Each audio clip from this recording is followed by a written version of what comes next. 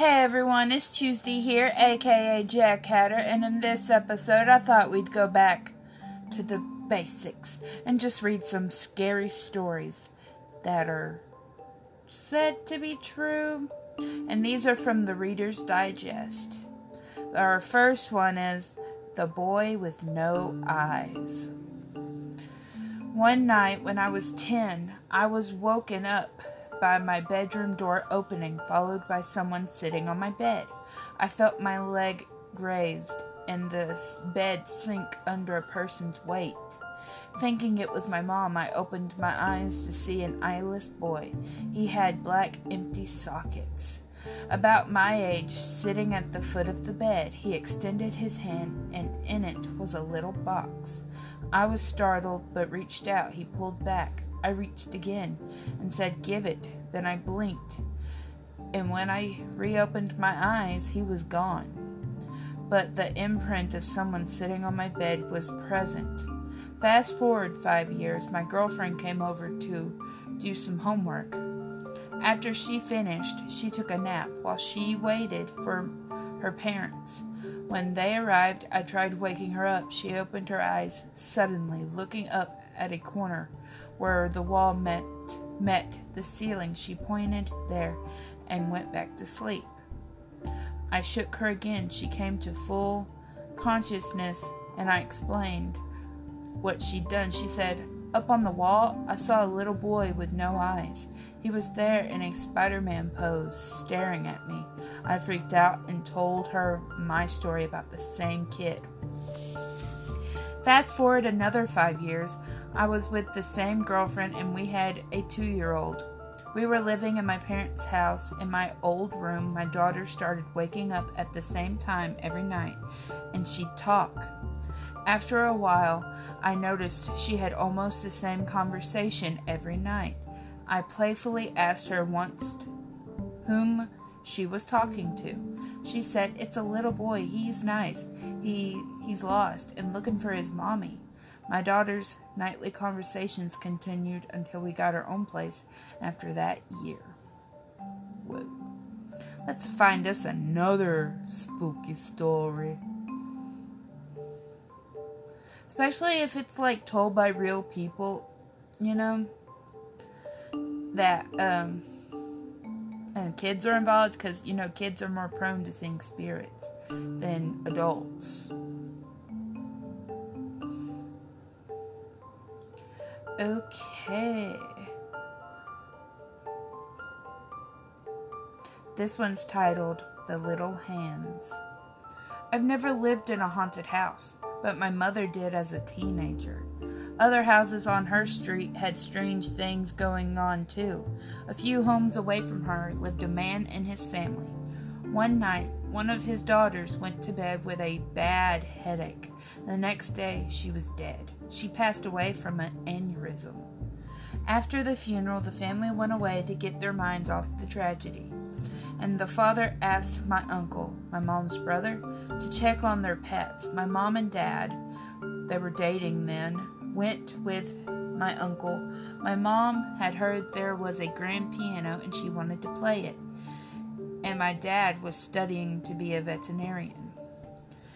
After entering the house, my uncle and my father headed to the basement to see the animals, and my mother went to the piano on the ground floor. She was playing it when she felt something brush her ankles. She thought a cat must have left the basement and walked past her. She kept playing and then felt it again. She looked under the piano and saw nothing. When she started again, she felt hands clasp on her legs and grabbed them tightly. She dashed to the basement door, called my uncle and father, and waited for them. When they walked outside, my uncle could tell my mother was rattled and asked what was wrong. She told him what had happened, and he turned white. He told her the daughter who died used to play a game with her father when he'd play the piano. She crawled underneath and grabbed his ankles and pushed his feet up and down on the paddles. Oh. Okie dokie then. That's so sad that he lost his daughter to an aneurysm. I wonder how old she was when it happened, you know? I mean, either age is terrible, but still. Okay, let's find us one more. So, if any of you guys have any spooky stories, anything weird things that has happened to y'all, please feel free to send them to me on Instagram at Chatter with Hatter. I would love to read them, and they might just make it on the show.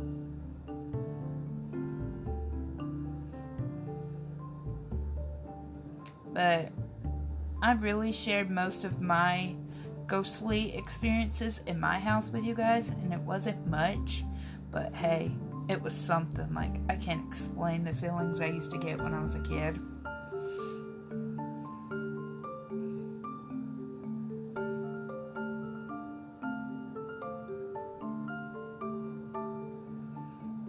Sorry, y'all, I'm typing. That's why I'm being so quiet.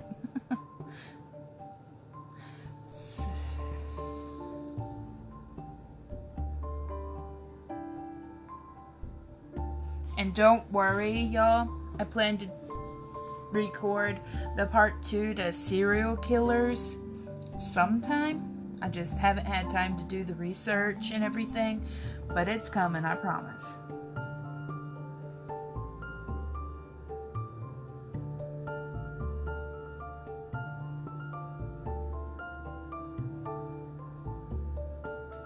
Okay. 12 Atlanta ghost stories. If y'all didn't already know, I live in Georgia, so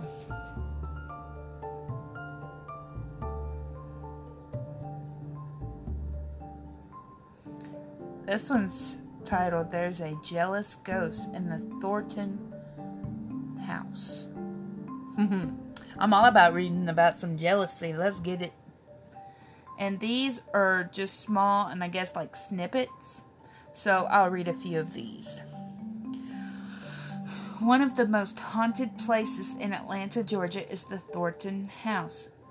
And I'm hoping I'm pronouncing that right, because it's Thorn and then T-O-N. So apologies if I'm not pronouncing that right. Built in 1784, this historical landmark can attribute, much of its Of course, I start stuttering on the short stories. Of its paranormal activity to the ghost of a preteen girl. Many witnesses experience cold spots and have actually seen her on the staircase. According to the staff, she causes strange gusts and blows out candles. According to the book Ghosts of Atlanta, Phantoms of the Phoenix City, she's the jealous type. Anytime a teen girl is in the house, she pulls the poor girl's hair.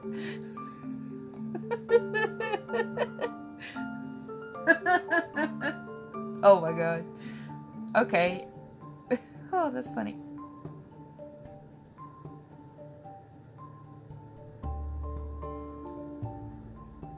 Vampires gather at the masquerade? What's that about? Let's read it, shall we? In Midtown Atlanta, it is a former mill. I'm gonna be honest with you guys, I don't know what the first word is, but it's a mill. It's some kind of mill. M-I-L-L kind of mill. That was built in 1890. During its operation, many accidents occurred, and one even led to a death. Herbert Neal became caught in a conveyor belt and was killed on July 17th, 1899. As if that wasn't enough for a haunting, it got a creepy makeover when it was turned into a pizzeria with a little movie theater in the 1970s. Then in 1988, the place was turned into the Masquerade, a nightclub and concert venue, which apparently was was attracted the likes of vampires. First frequenters of Masquerade allegedly saw a tall, shadowy figure of a man lurking the grounds late at night. They began to believe he was a vampire. Rumor has it that more vampires have since flocked to Masquerade and actually live there now. Okay. That's more like a legend, conspiracy. And I'm sorry I was so stuttery on that one. It just looked worded weird to me. Okay, let's find us one more good one, shall we please? Ooh!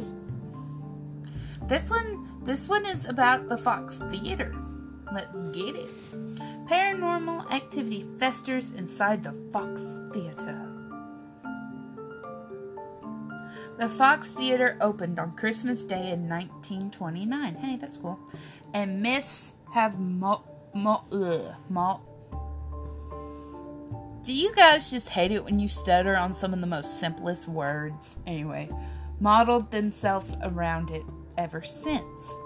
Everything from claims of breakfast cereal being in the plaster to of stolen treasure hiding in the catacombs have been topics of speculation for locals. Okay, that right there did not make any sense to me. Anyway, on the more spooky end, this is what we're looking for, of the spectrum of the stories of the Fox Theater being haunted. People have claimed to see shadowy figures inside the theater. The face of Confederate soldiers looking out from the windows. A former owner claimed to see the apparition of a man walking down the aisle when he knew he was alone. One of the managers back in the 1940s lived on the 4th floor of the building with his girlfriend. When his girlfriend was found dead, it was ruled an accident. Ever since then, the lights turn themselves off and on, and the backstage elevator heads to the 4th floor, no matter what button the person has pushed. Alright. Okay, here's one about Confederate soldiers, and this will be our last one. Confederate soldiers haunt the Oakland Cemetery. Atlanta's oldest and largest final resting place is the Oakland Cemetery. Dating back to 1850, the grounds hold some 70 and why do they always gotta use words I've never seen before? Interments. I'm hoping I'm pronouncing that right. 3,000 of which belong to unknown.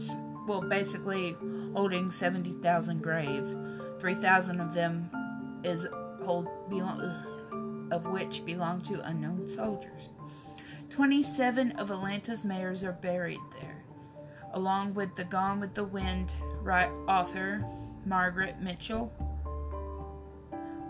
Much of the paranormal activity seems to be centralized to the section of Confederate soldiers. Full-body apparitions of troops have been seen, and one witness was startled by the image of a soldier hanging from one of the trees. A disembodied voice reading a roll call of the Confederate dead has been heard by a few people. Sometimes a muffled present can be heard in response. Okay. Honestly, though, that makes me want to go there just to see if I could witness anything too. I'll definitely be looking into more of these. Like, some of these I would probably like to do some more research on to get full stories and everything. Who knows, I might do a part 2 of ghost stories in Atlanta. But anyway, there you guys go. This is today's episode. I'm sorry it wasn't much, and I'm sorry y'all had to listen to my constant stuttering. But I hope you guys have an awesome day, and I'll catch y'all next time. Bye!